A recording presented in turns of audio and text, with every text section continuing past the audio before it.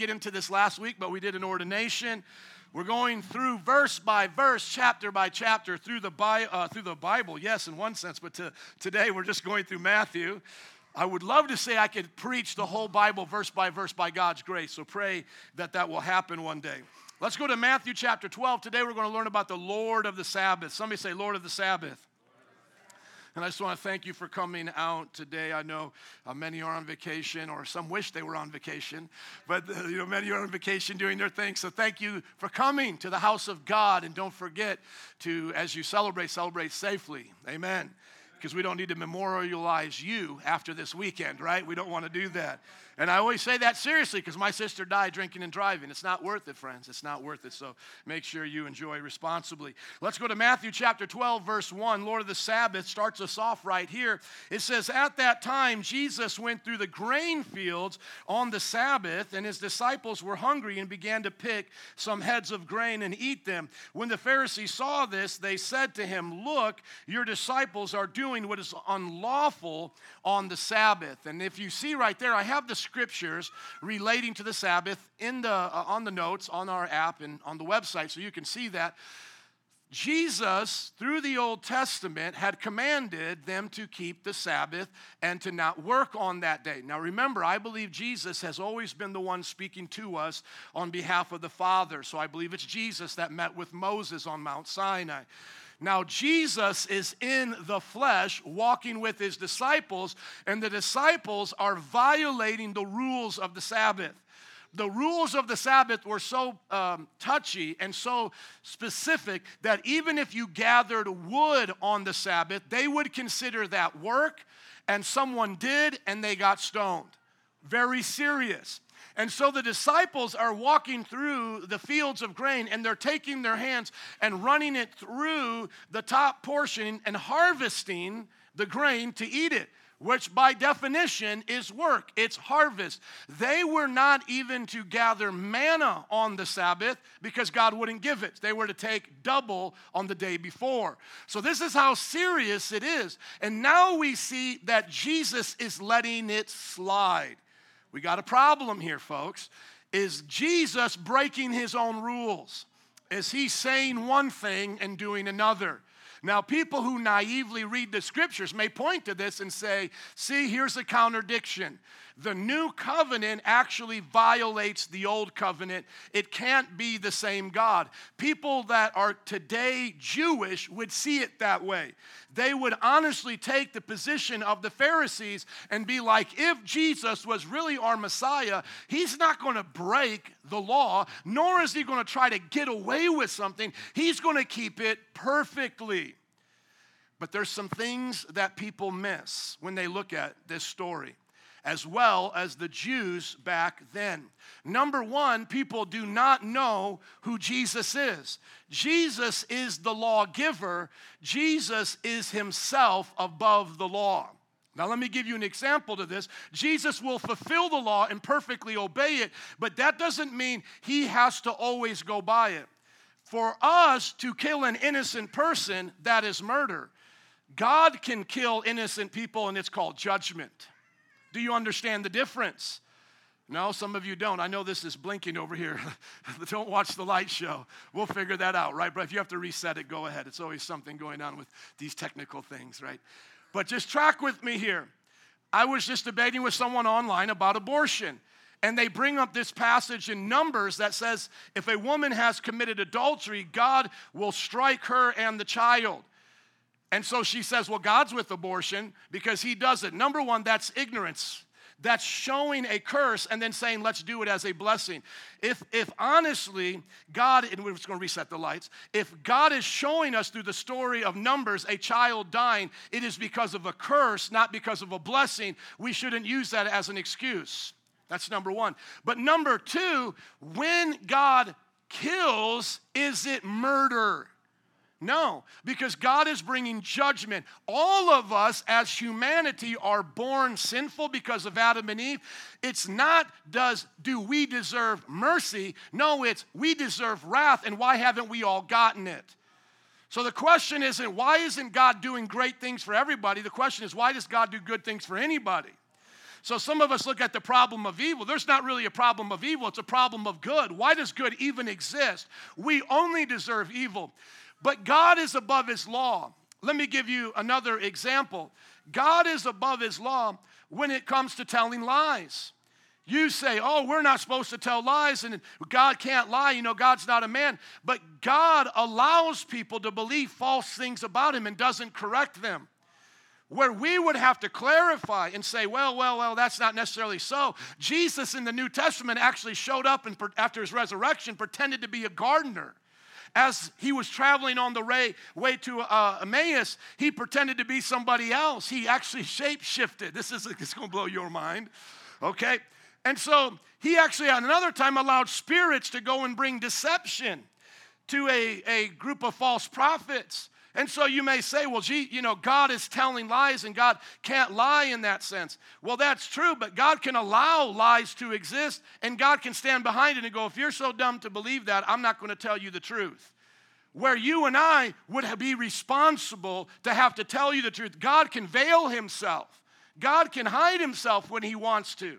And so God can do things that you might think are a little bit sketchy and think, well, God's playing by another set of rules. Well, God's our creator and his righteous standard is above our standard. That's first of all. But the second thing is that we're going to learn is that Jesus is actually not bending the rules for the sake of breaking the law. He's bending the rules because now he's changing the covenant.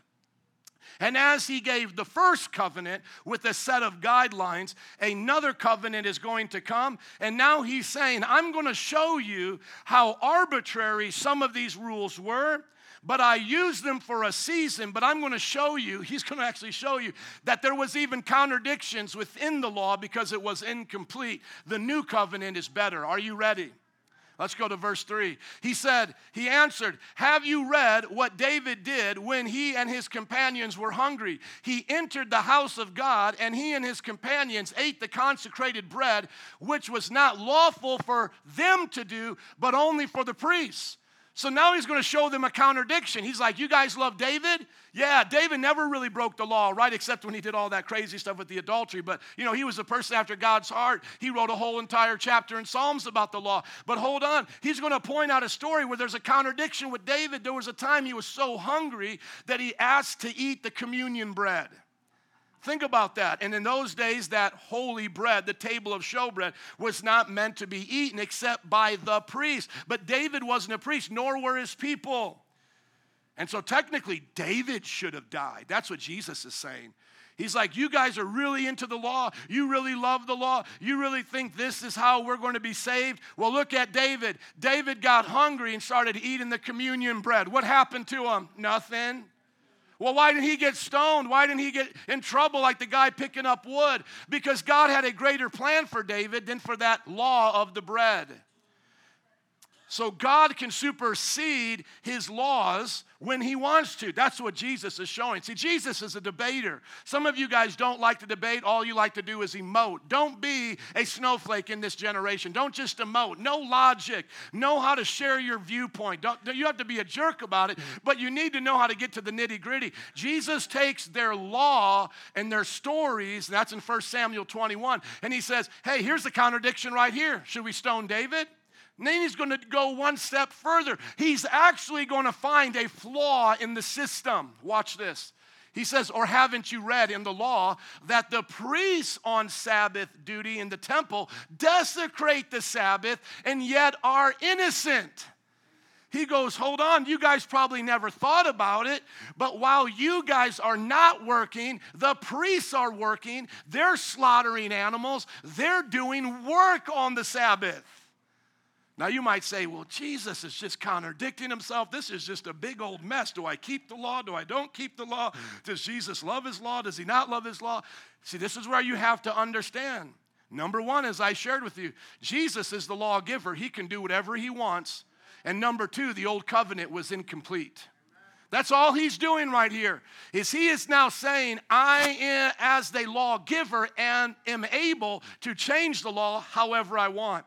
That means he can give us a law. God could give us a law to jump on one foot, your right foot 10 times and say, I love you, Jesus, I love you, Jesus. He could give us that law. because he has the right to do it. He's our lawgiver. And then number two, he's going to show that the laws that he gave in the Old Testament are incomplete. These ceremonies are actually incomplete, that there has to be a fulfillment of them. And so then he says in verse 6, I tell you that something greater than the temple is here. This is where it gets exciting. You see, in their mind, the center of their religion was the temple. And before they had the temple was the tabernacle, which was just a tent version of the temple, okay? So the center of their religion from the time of Moses being delivered from Egypt, there in the wilderness, was the Ark of the Covenant, was the priesthood, was all of these feast days, and eventually Solomon, David's son, builds this amazing temple. And now Jesus is just going to summarize it all and be like, hey, the very thing you think is the most central to everything you do, how great you believe your temple is, guess what? Something greater than the temple is here. That's what he's going to tell you. I'm here, y'all. The one who gave Moses the blueprints, he's saying, I'm here now. And these boys, they can do what they want because they're not breaking the new covenant law that I'm now bringing them into. We're now going to fulfill and perfectly bring it to an end and then abolish. Fulfill comes first, then abolish comes second. Jesus fulfills perfectly the law by himself, not breaking any of the laws, but he begins to teach and allow some around him to enter into the new covenant that he's teaching. And then he dies, resurrects, ascends to heaven, and then he gives them the entire new covenant. And that's what we call the New Testament. Now look at verse 7.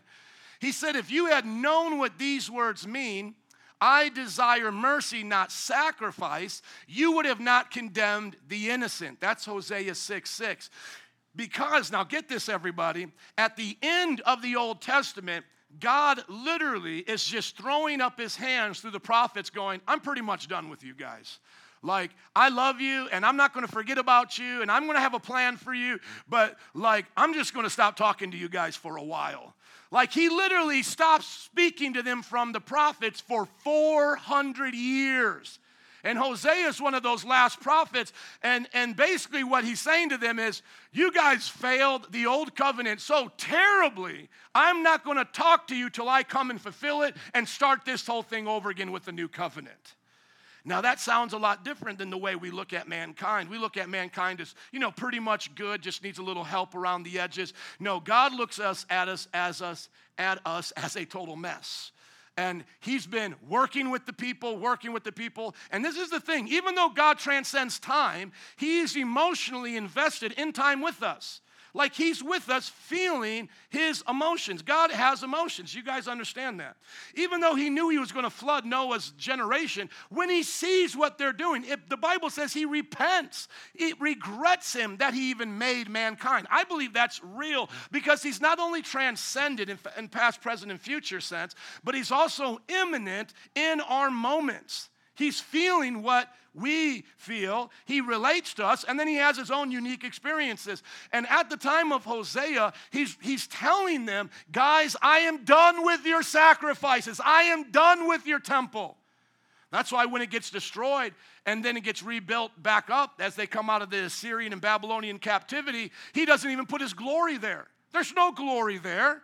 But yet he prophesied that the second temple was going to have greater glory than the first temple. The first temple came with a lot of signs and wonders, and the presence of God there was so strong with Solomon. The priests fell on their face. The kabod, or the glory of God, was there. They couldn't even minister. Second temple, no fireworks, nothing.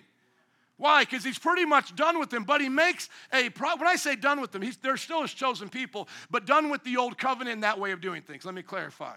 Because we believe that God has a plan for the Jewish people. But he's done doing it that way, okay? But he makes a prophecy that says, I'm going to personally come to this second temple, and that glory will be greater than the first glory. That's why Jesus is saying that now. When Jesus went to the temple, he is literally now saying, I'm fulfilling the greater glory.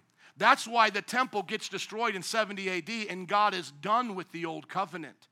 The promises to the Jewish people and their country still remain, but he is done operating through the 613 laws. Are they valuable? Do they inspire us and give us examples? Absolutely. We don't throw away the Old Testament, but Jesus is being clear here. There is something greater than the Old Testament.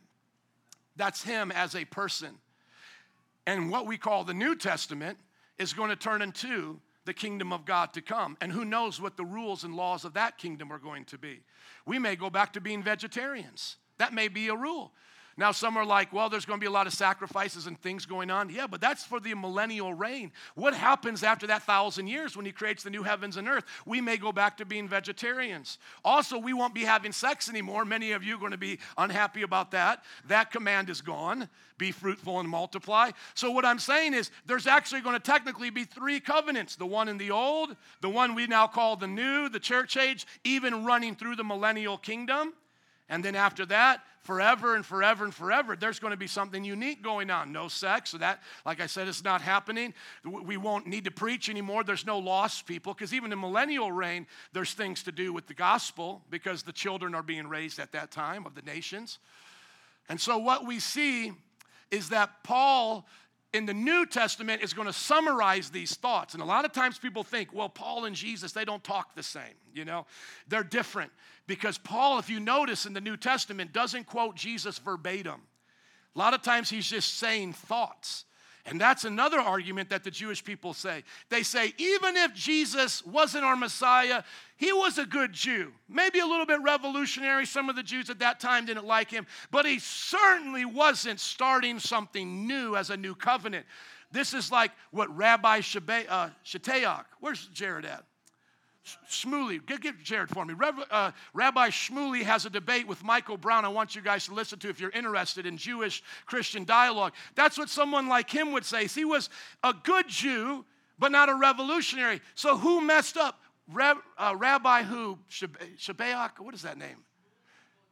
Shmuley Boteach. Let's give it up for Jared. He's helping me out today. Thank you.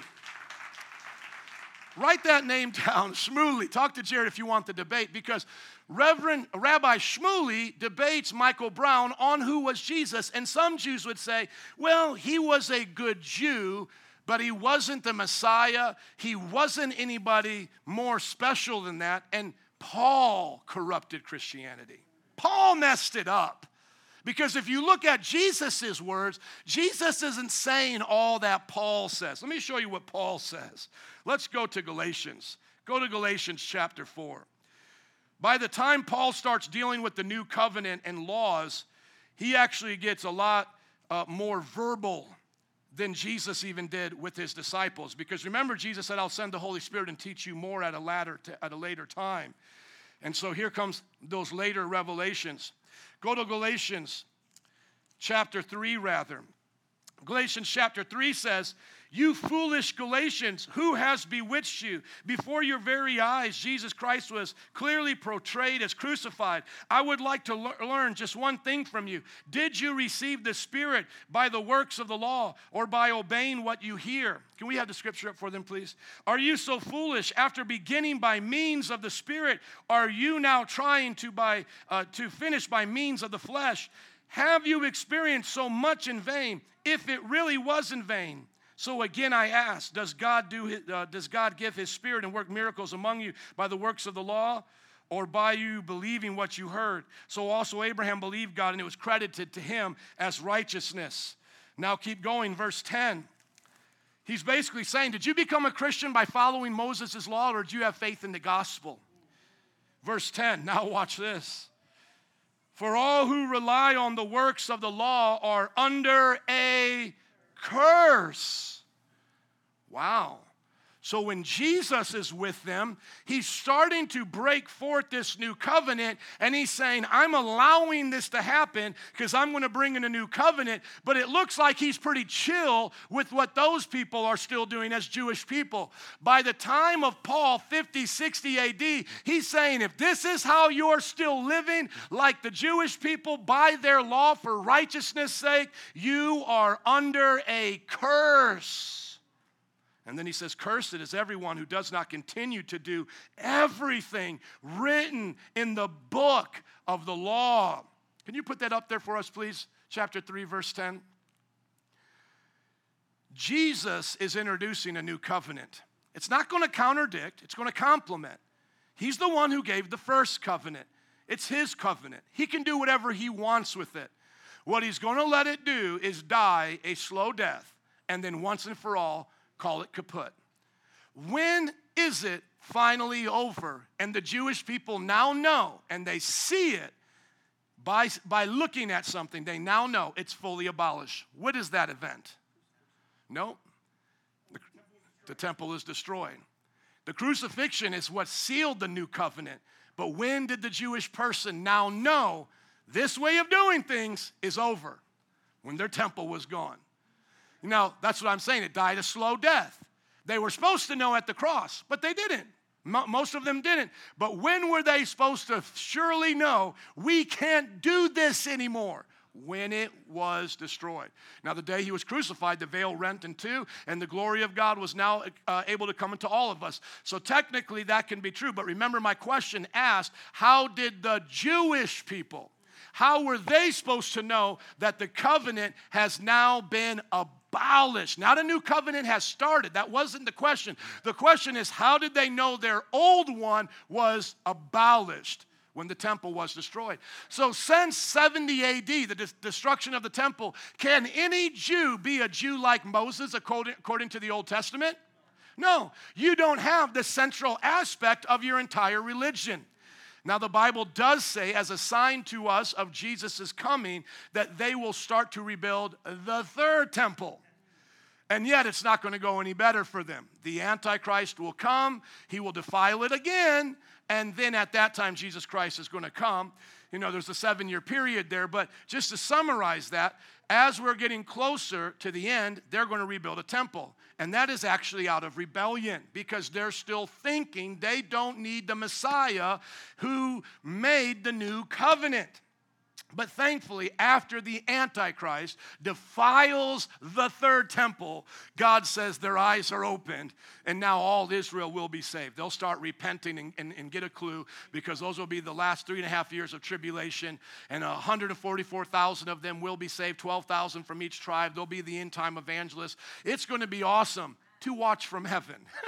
You don't want to be here watching it for yourself. It will be cool to watch from heaven. Can I hear an amen? Now, going back to the notes, I'm going to read that passage again with the theology now you have learned, and then I'm going to end with the crescendo, which I haven't read yet, and I hope that you get it. Chapter 12, verses 1 and onward. At that time, Jesus went through the grain fields on the Sabbath. His disciples were hungry and began to pick some heads of grain and eat them. When the Pharisees saw this, they said to him, "Look, your disciples are doing what is unlawful on the Sabbath." He answered, "Haven't you read what David did when he and his companions were hungry? He entered the house of God, and he and his companions ate consecrated bread, which was not lawful for them to do, but only for the priests. Or on the Sabbath duty in the temple, or haven't you read in the law that priests on the Sabbath duty in the temple desecrate the Sabbath, yet are innocent? I tell you that something greater than the temple is here. If you had known what these words mean, I desire mercy, not sacrifice, you would not condemn the innocent. For the Son of Man is the Lord of the Sabbath." Let's go to understanding the Son of Man. Go to Daniel chapter 7, please. A lot of times people think when Jesus calls himself the Son of Man, he is giving himself only the position of being a human, and that Son of God is the position of being God. That is absolutely not true. The Son of Man is a title of God being man. God being man. It's a title of divinity. Yes, it includes being a man. The word man is in there, so yes, it's a man. But God is man. That's the revelation. It's not just man, the Son of Man. Here's just an ordinary person walking around. No, according to the Bible, the unique Son of Man is God as man, God in the flesh. Let me show you in Daniel.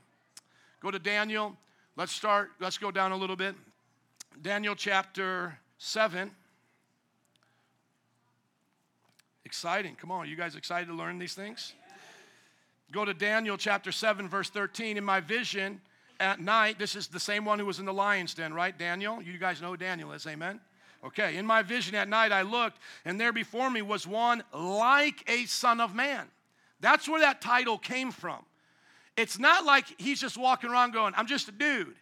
When Jesus used the term son of man, is Lord of the Sabbath, he is literally saying, I am Yahweh Shabbat.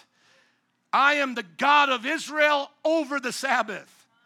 Now do you understand why they wanted to kill him? That's blasphemy. But it's not blasphemy if it's true.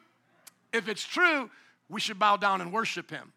In my vision, at night I looked, and there before me was one like a son of man, coming with the clouds of heaven. He approached the Ancient of Days. Who's the Ancient of Days? The Father. And was led into his presence. He, talking about the Son of Man, was given authority, glory, and sovereign power, and all nations and peoples of every language did what? Worshipped him. His dominion is an everlasting dominion that will not pass away, and his kingdom is one that will never be destroyed. According to the 10 Commandments, how many gods can you worship? One. Now we're worshiping the Son of Man in the presence of the Ancient of Days. Are there two gods? No, two persons sharing the same nature. And as we will learn at the end of Matthew, the Holy Spirit shares the same nature. That's why the Bible forces us to be Trinitarians. The Bible is not a Unitarian God like many false religions have, like Islam, like he's just one person as God. That is not true. And Islam even comes from the Judeo-Christian faith and twists the scriptures. Because when you look at these scriptures, these are confounding to the Jewish people. Just go to the next chapter. Go to chapter 8, verse 1. Just scroll down. You went way too fast, sir. You way too fast. You got to go way back up. Go back up, please. Chapter 7, verse 15. That was my fault. 7, verse 15. There you go. Look at what David says, Daniel says after he sees all of this. I, Daniel, was troubled in spirit, and the visions that passed through my mind did what? Disturbed me. So when I talk to Jewish people and they're like, you know what, you Christians, you took our scriptures and you messed it all up. You made God a Trinity. We believe like Muslims that God is just one person. I bring them right back to this scripture and say, why in the world was Daniel troubled? Why was Daniel troubled? Well, it wasn't just he saw the vision of the end times. He saw in the end times the Son of Man coming with the Father and the Son of Man being worshiped. That's what really bothered him. He was cool with all this judgment going on. He understood that. But what really rocked his mind was seeing a person that looked like him be worshiped like his God. Isn't that amazing? If we go back to the notes, please, we see something very special. Jesus says he is the Lord of the Sabbath. So what does that mean? If the Sabbath was one of the key features of the Old Testament Jewish religion, then what is he really saying? He's saying, I'm Lord of the Jewish people. And not only that, because the Jewish people only believed in one God, the creator of the universe, who chose them, that he is actually now saying, I am the Lord of the universe. So the God who created everything and rested on the seventh day, on the Sabbath day, is Jesus Christ right here in front of us. That's the revelation. I love that. I don't see how people can read the Bible and not get the impression that Jesus is more than a good man or a good teacher. The only way around it is they try to say our scriptures are corrupted. The Jewish people will say now we're corrupting Jesus by Paul. Or the Muslims will say they've added things in here. Jesus, who walked the earth, really didn't say things like he was Yahweh of the Sabbath. That's not true. Our most ancient manuscripts have the most boldest statements of Jesus. That statement right there was for all to hear that God was now among them. Now you would think if that were to be true, they would start worshiping him. But what we're going to see now is they want to kill him. Let's go to verse 9. Matthew chapter 12, verse 9. Going on from that place, he went into their synagogue, and a man with a shriveled hand was there. looking for a reason to bring charges against Jesus, they asked him, is it lawful to heal on the Sabbath? Now, did they learn anything in the verses prior? No. They're now trying to catch him to break the Sabbath personally because he didn't. It was his disciples. Remember, he's going to fulfill the law perfectly, but he's going to allow some things to start to change in his disciples' lives. So now they want to see, man, we got to get something with him. Let's see if he's going to do work on the Sabbath. Okay, how can we consider something work? Let's get something here that's work. Okay, maybe healing is work. That's literally what they're asking him. Is it against God's law to heal people on God's day? Isn't that just a stupid question? But that's what happens when you miss the teachings of Christ. You ask questions like that. And I get these questions all the time when I go to high schools and I talk to even smart people, colleges, I'll say, God is the creator, and from him everything has been created. And then somebody would be like, hey, who created God? And I'm like, did you not just hear what I said? He is the creator. If God has a creator, then he's not God. And then if every God has to have a creator, then there's no first God creator because it's going to keep going infinitely regressing. You have to have a first domino to get all the other dominoes. That's why in philosophy they call it the prime mover. Who is the one that starts all the motion? Who is the one that pushes everything? Who is the one that creates everything? That is what we are calling God. To now say who creates, that is stupid. But yet that is so like in people's minds. And some of you might be like, man, I thought that was a good question. That's because you don't know how to think logically. You haven't got a Christian worldview yet. And remember, science and logic is based on our God and his mind. The Bible says in the beginning was the word, logos, was logic, and that logic was with God, and the logic was God, and he became flesh, he dwelt among us. So the word, the mind, the expression of the Father is seen in Jesus. All the treasures of wisdom and knowledge are in Jesus, every single one of them. So those of you who want to skip coming to church because you got finals or that is the dumbest thing you could ever do. Seek first the kingdom of God. If you're thinking, man, you got to skip church because you got to have your business prosper, you're just basically saying, devil, pimp slap me and rob me and steal from me. Put God first in all you do because it only leads to more success, more wisdom, more rest, and wise decisions in your life. So they ask him, is it lawful to heal on the Sabbath? Verse 11, he said to them, if any one of you has a sheep and it falls into a pit on the Sabbath, will you not take hold of it and lift it out? How much more valuable is a person than a sheep?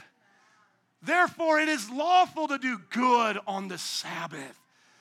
So they even knew they could bend the rules of the Sabbath and technically do work if an animal was dying or in danger or if their child had gotten hurt. They could do things on the Sabbath with that in mind. As long as they weren't flippantly just breaking the law, gathering wood like we see in the scripture. But if there was an emergency, if there was some reason, could they do it? Yes. And he's basically saying now, all of you guys are in that state of emergency. He's basically saying humanity is broken, and I'm coming now to start a new covenant that you need, and you need this. Of course it's lawful for me to heal on the Sabbath. Then he said to the man, stretch out your hand. So he stretched it out. Hallelujah. How many know he's still a healer? So he stretched it out, and it was completely restored, just as sound as the other. Now watch. Let's get the conclusion of this because we're going to move on to another subject. After the Jews, because Matthew's kind of painting the picture here that the Jews have been a part of this whole conversation with Jesus. That they were there when he was, picking the grain fields, and then as Jesus went to church, Sabbath, the same ones are there. You're kind of supposed to get this idea that they're tracking with Jesus. They're stalking him on Facebook to see what he's doing, right? After all of this, what is their conclusion? Verse 14, but the Pharisees went out and plotted how they might kill Jesus. There you go. That's what religion will lead to every time. That's what pride will lead to every time. You will think in yourself, I'm smarter than God. That's what you literally will think. These Jewish people thought that they knew more than the one who gave them the law. Jesus, the one who gave them the law, is there and is explaining it and is showing even in their own writings the loopholes that were already in it, thus needing a new covenant, showing that it couldn't save. All of this is happening while he's healing, doing miracles. And instead of humbling themselves under the mighty hand of God, they become prideful and they start resisting him. And then now they're setting their path to crucify him. Now, just before we just look down on them and say, those stupid Jewish people, how could they be so naive? Let us just stop and look at our lives and ask ourselves this question. How many times have we put our wisdom above God? And then when God showed us his truth and wisdom, we not only said we don't want it, we resisted and pushed it back. And I always tell this story because I think it just makes so much sense as a little human video, and I would encourage the youth to do it as well. It's the story of the girl asking Jesus into her heart. And so Jesus comes home with her. All you need is two people, Jesus and the girl. That's all you need. And the girl comes home. She goes, Jesus, I'm so glad you're in my heart now. You're in my life. And she starts talking to Jesus. She pulls out her Bible. But then all of a sudden, her friends call. And her friends say, let's do something that's, against God's word. Maybe go out and hang out with boys, and she's not supposed to do that. Or, let's go get drunk or something. And as she starts to go, Jesus starts tapping her on the shoulder. And Jesus shows her the Bible, and he's pointing to it. And, he's, talking about praying, hanging out. Maybe, let's eat together, let's fellowship. And she's like, no, Jesus, we'll do that when I get back. We'll do that when I get back, Jesus. You're just good here on Sundays or when I need you before I lay me down to sleep. I'm going to pray that little prayer for my soul to keep, And Jesus, just keeps coming and come on, let's hang out. It's not saying the words, but you get the point. And eventually she throws down her Bible. She takes a hammer out and then she nails Jesus's hands. And then she nails Jesus's feet.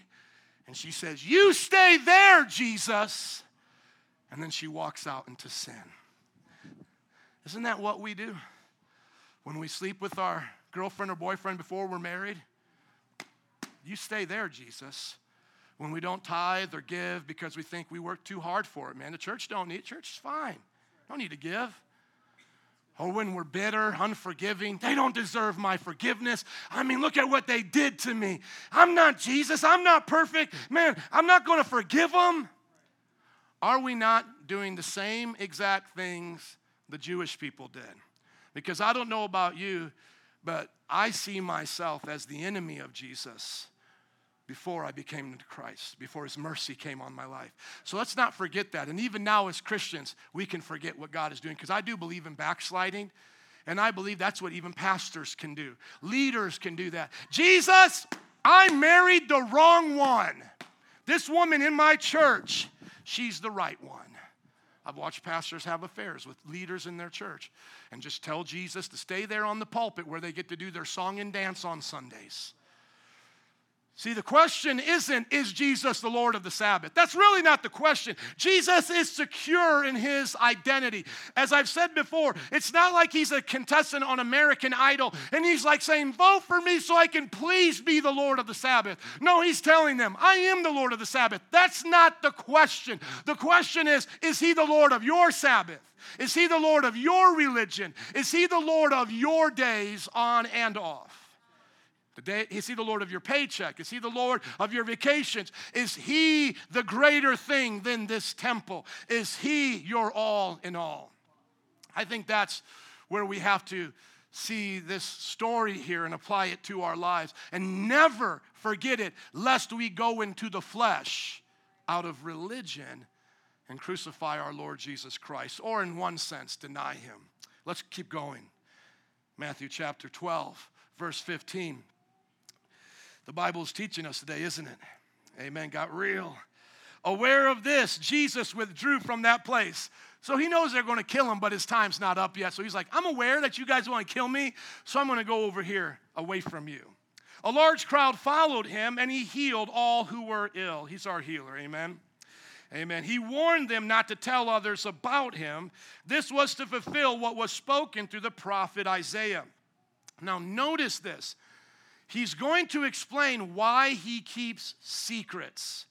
Why isn't Jesus just announcing to the whole entire world, I'm your Messiah, I'm your God, look, I heal people, everybody see this? And then keep breaking nuggies on them about the new covenant and just blow their mind.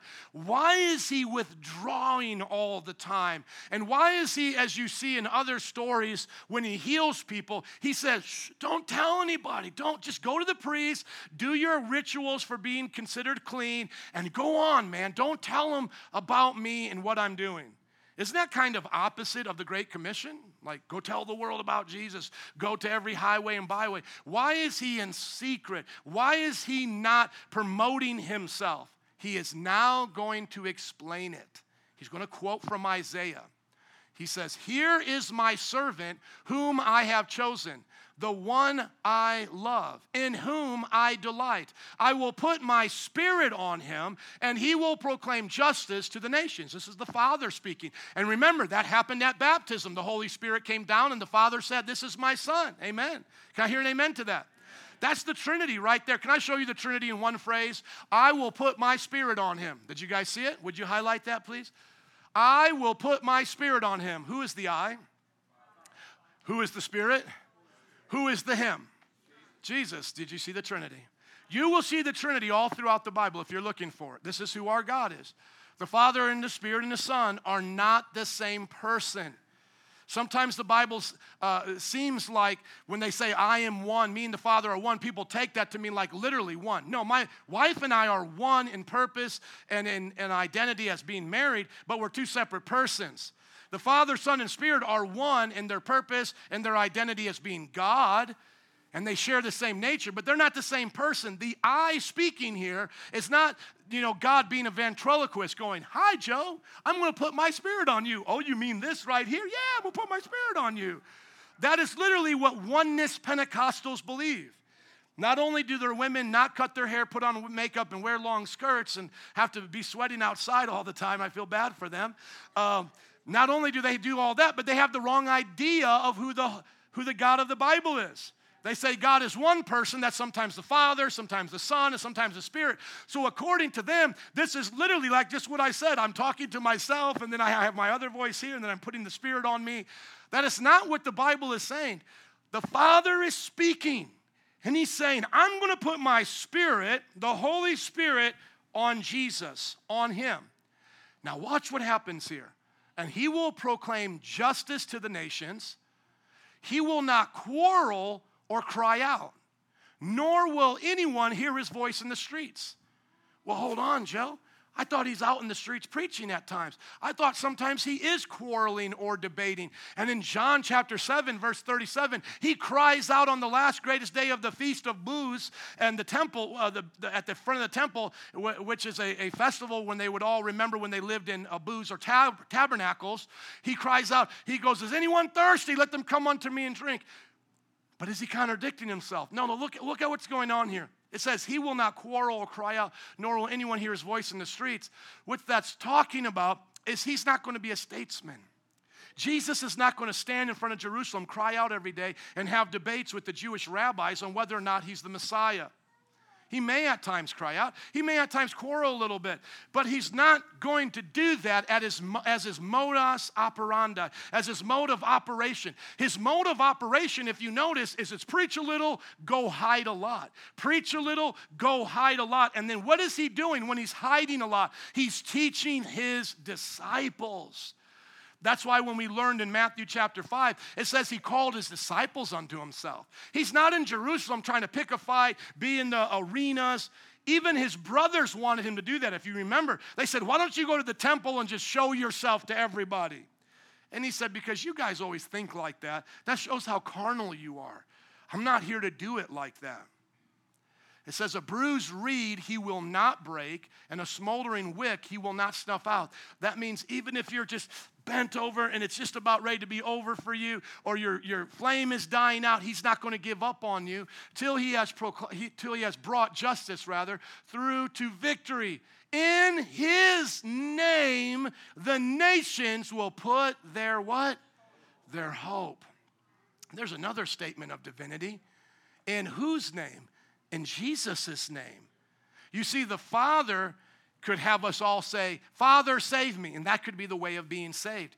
But how are we saved in the New Testament? Jesus saved me. Jesus is Lord. We could have to confess, Father is Lord to be saved, because the Father is Lord, Jesus is Lord, the Holy Spirit is Lord. But who must you confess to be saved as Lord? Jesus is Lord. So we call this right here the messianic secret, that Jesus is hiding himself from the people until his crucifixion. And then in Matthew 28, now he's going to say, take the lid off this thing, go to all the nations, preach, and tell the whole world about me. Now, some theologians talk about this and try to decide, why is he doing this at this time? I believe it's because of judgment.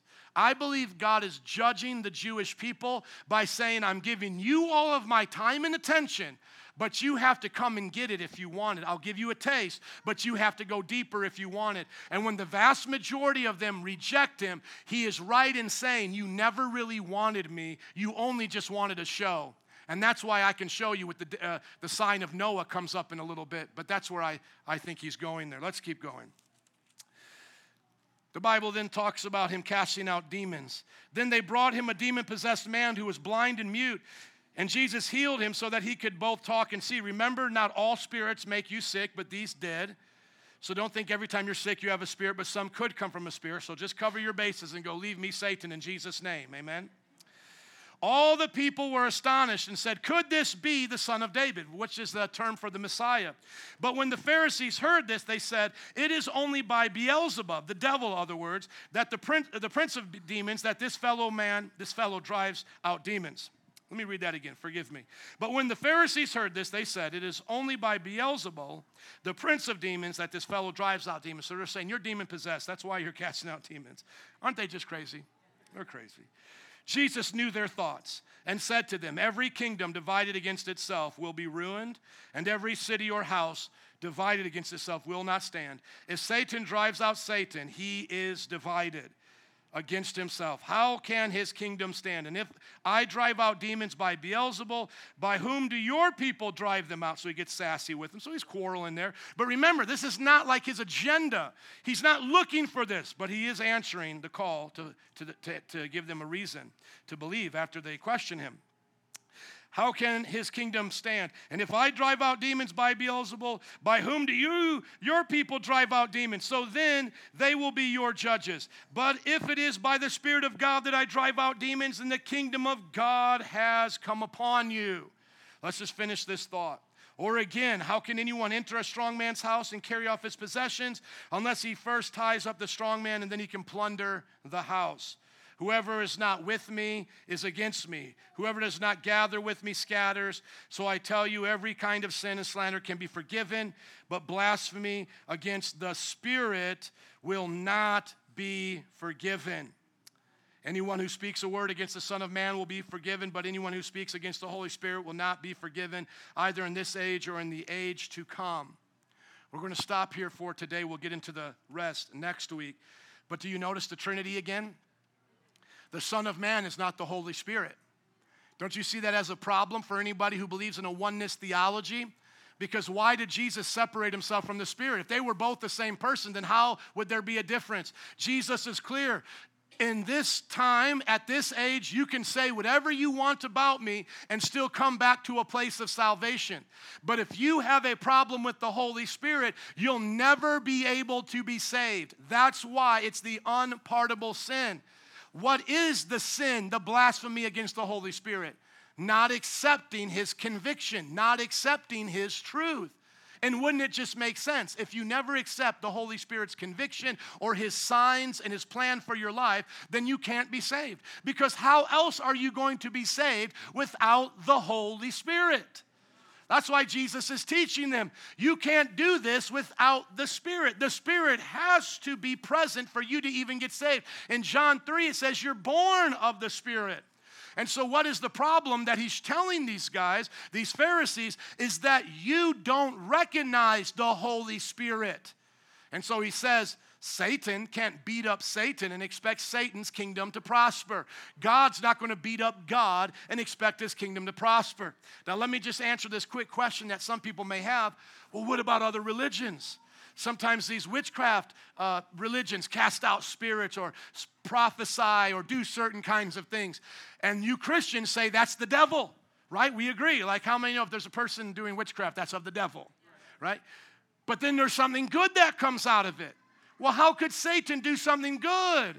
He couldn't. And then you say, well, he might, one witch doctor might cast a spell on this person, and then another witch doctor get the spell to be removed. And they'll even tell you, I was cursed, and then this other spell got me uncursed. Is Satan's kingdom divided then? No, because whatever Satan does is always deception. He is not really setting you free. He's only bringing you into deeper and deeper bondage. So what looks like Scientology is doing something good, it's actually doing something very evil. And so he's not divided against himself. He's just playing it slick. And then when you see the powers of darkness fighting each other, like Hindus oppressing Muslims and them fighting against each other, it's so that a greater darkness can come over the land. Now, we get to this point right here. He says, whoever is not with me is against me. Rachel, would you come, please? Because I want us to get this before we go. And whoever does not gather with me scatters. What were those Jewish people supposed to be doing with Jesus while he was casting out demons? They're supposed to be gathering into people. They're supposed to be turning their synagogues into the church. They're supposed to be growing the church with Jesus. This is the time that they've been waiting for. And yet, they're missing it to the point where they're now going to crucify Jesus. Now, you might think to yourself, I'm telling you, this rocked me, so let's just take our time and get this. Because you might think to yourself, dude, I'm not against Jesus. Like, I'm for Jesus. But notice how he puts it. At the second part of the clause, he goes, who does not gather with me scatters. So there's two parts to this. It's not just saying, I like Jesus, which many of you would probably say, I like Jesus. So you would think you're good. No, you have to go to the next clause, which is say, I'm good with Jesus and gather with Jesus. Come on, somebody. Because can there be people who say, I'm good with Jesus, but are actually scattering Jesus' works? Yes, he will say, he said, many will say to me on that day, Lord, Lord, have we not done all these works in your name? But then he'll say, depart from me, for I never knew you. So how can you be in that situation? Well, we would come into danger of that because we could be in that situation by hearing the name of Jesus all the time, coming to church, saying we're for him in our words, but then in our lives actually scattering his work. Think about that. Most people don't go to church in the 21st century in America, in our culture, because of what? Hypocrites. Isn't that what you hear all the time? I hear it all the time. I'm a pastor, so I lead in with that. That's what I do for a living. What do? I talk to them. And when they find out I'm a pastor, they go, man, I used to go to church. I don't go to church anymore. Too many hypocrites. Jesus said that the hypocrite will scatter his people. He actually said that. And I don't want us to be that. So you might think to yourself, well, Pastor, how do we not be hypocrites if nobody's perfect and we sin and make mistakes? Well, number one, stop saying that, because we are perfect in Christ if you're born again. Let's just change your confession to I am who God said I am. Amen? And I can do what God said I can do. And then the second thing is, let us live out the commands of God and show the world what it looks like. I've had neighbors in my community, the same ones for about the last, 6.5, 7 years. They would never say of Joe, Joe's a hypocrite. They may be still undecided about Christianity. They still may not want to come to the church. They may not want to do a Bible study. But that's one thing they won't say is, Joe's a hypocrite. Because they see my life in front of their children and in their home as the same way that I am as a pastor. How do I do that? Am I better than the hypocrites? Like, am I a better person? No. I've just made Jesus the Lord of my life. He's not only the Lord of my Sabbath, He's the Lord of my thoughts. He's the Lord of my Sundays and my Mondays and my Tuesdays. And if I sin, and trust me, I have sinned in front of my neighbors. They've seen me get upset with my kids or tease my wife too much hanging out. You know, I get in trouble with that all the time. I think there's a sixth love language, the love language of teasing. And my wife doesn't always get into that. She's not always there with me. So it's not being sinless that makes us gather the church or gather God's people. What makes us capable of being a gatherer and not a scatterer, if I could say it that way, is by following the commands and repenting when you don't. There is nothing worse than meeting Christians that are inconsistent with their confession. I would rather hang out with you and you confess your sin all the time than for you to pretend it doesn't exist. Why? Because the person confessing, the person saying, I know I've done wrong, the person going, I know I've messed up, is the one I can see God is working on. And that's always going to draw people to you. That's going to draw people to Jesus. Just think about it right here. If I was going to train you on anything, and I'm not good at much, but let's say I was going to train you on how to bike ride. And believe it or not, we have adults in this church that don't even know how to ride bikes. I wish I could name who they were, but they might get a little embarrassed. But I've taught 2 grown people in this church how to ride a bike. Now, when they start to get on and start tumbling over, I could say, dude, I can't relate to that.